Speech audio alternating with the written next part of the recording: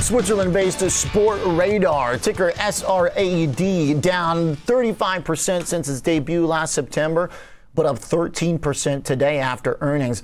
Let's talk gaming and technology with the CEO joining us from Switzerland as we get a late-night interview, 10 p.m. Out there. Carsten Koerl joins us, founder and CEO at Sportradar. Carsten, thanks for being here. Thanks for staying up with us. Thanks for having me. Of course, that's a unique opportunity. I'm very blessed that I have the chance to talk to you. I appreciate that very much. Tell us about your company for those of us here in the U.S. that aren't familiar, but we've been watching you trade now in our public markets, and there's a lot of people that want access to sports and gaming.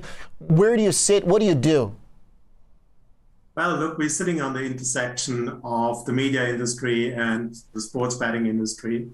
We are a technology provider, a software company, providing data and platforms powering those two massive industries. So we are the power behind scoreboards, statistics, and we are the power behind the offering of the betting operators. And of course, we are profiteering from the huge tailwinds which we see in the regulation in the US.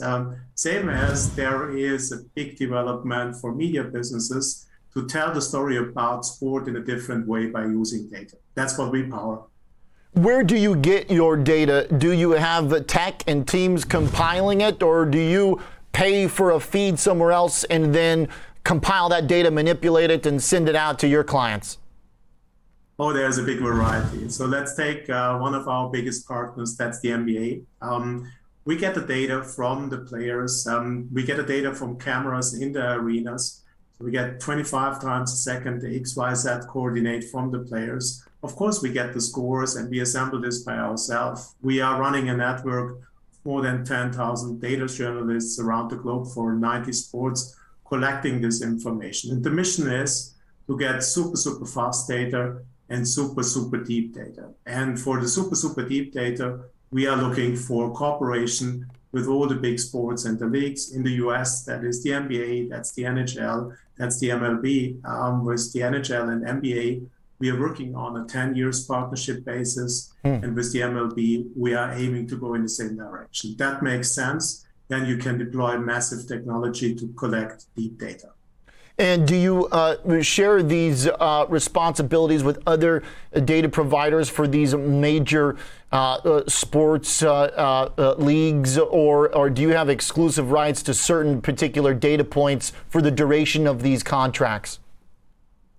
Yeah, look, we have exclusive cooperations with the NBA and with the NHL. We share with others, for example, baseball.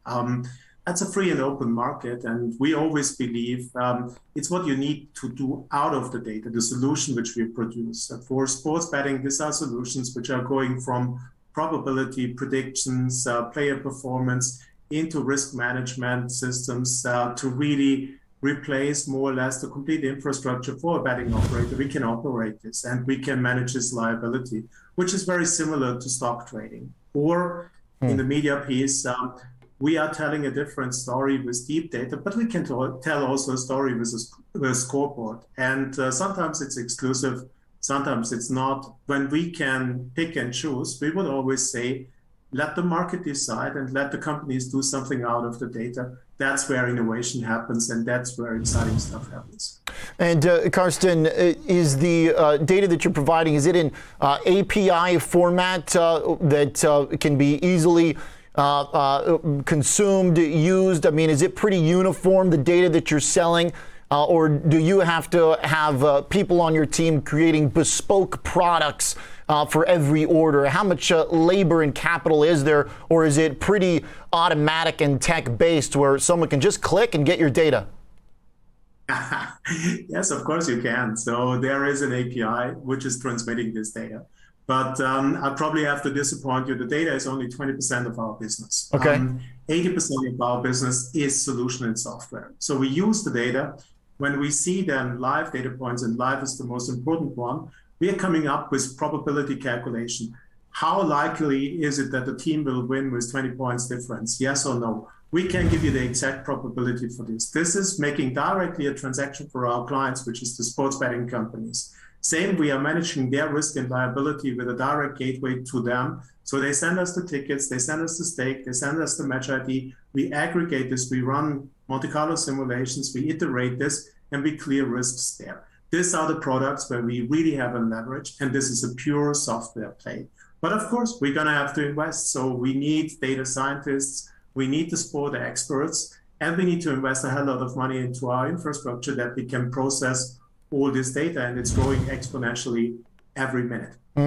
And Carsten, the gambling side of the industry and the betting side, how much growth will you partake in for that? Can you give us an idea what type of sales you're looking at over the next year and in exposure to that particular industry? Mm-hmm.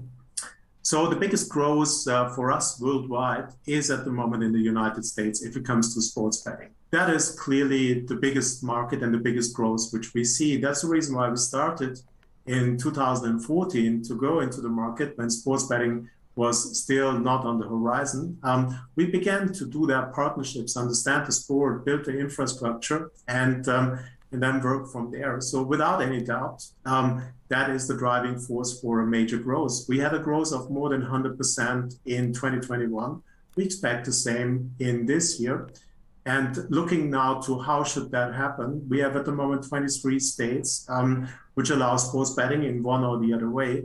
And there is still a way to go to make it to the 50. We don't believe that 50 states will allow sports betting, but maybe 45, 44.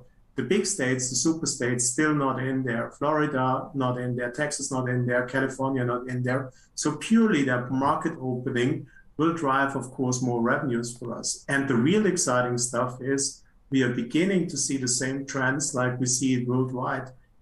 Sports betting and live betting during the match is getting so much more exciting. So you're following a match and then you can place a little bet on this. That's the emotional moment. That's what punters want to do. And we see in the worldwide market, it's probably 80% of all revenues are going into live betting. In the US, it's at the moment the opposite way around. Probably only 20, 30% of the revenues are live and 70% is pre-match. That's the next weekend or the next match day.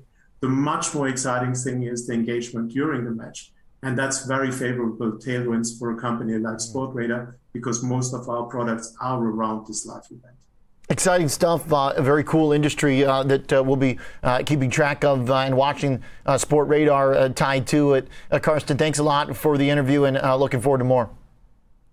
Thanks for having me. Thank you very much. Have a nice day. Bye. Carsten Koerl is the founder and CEO at Sportradar.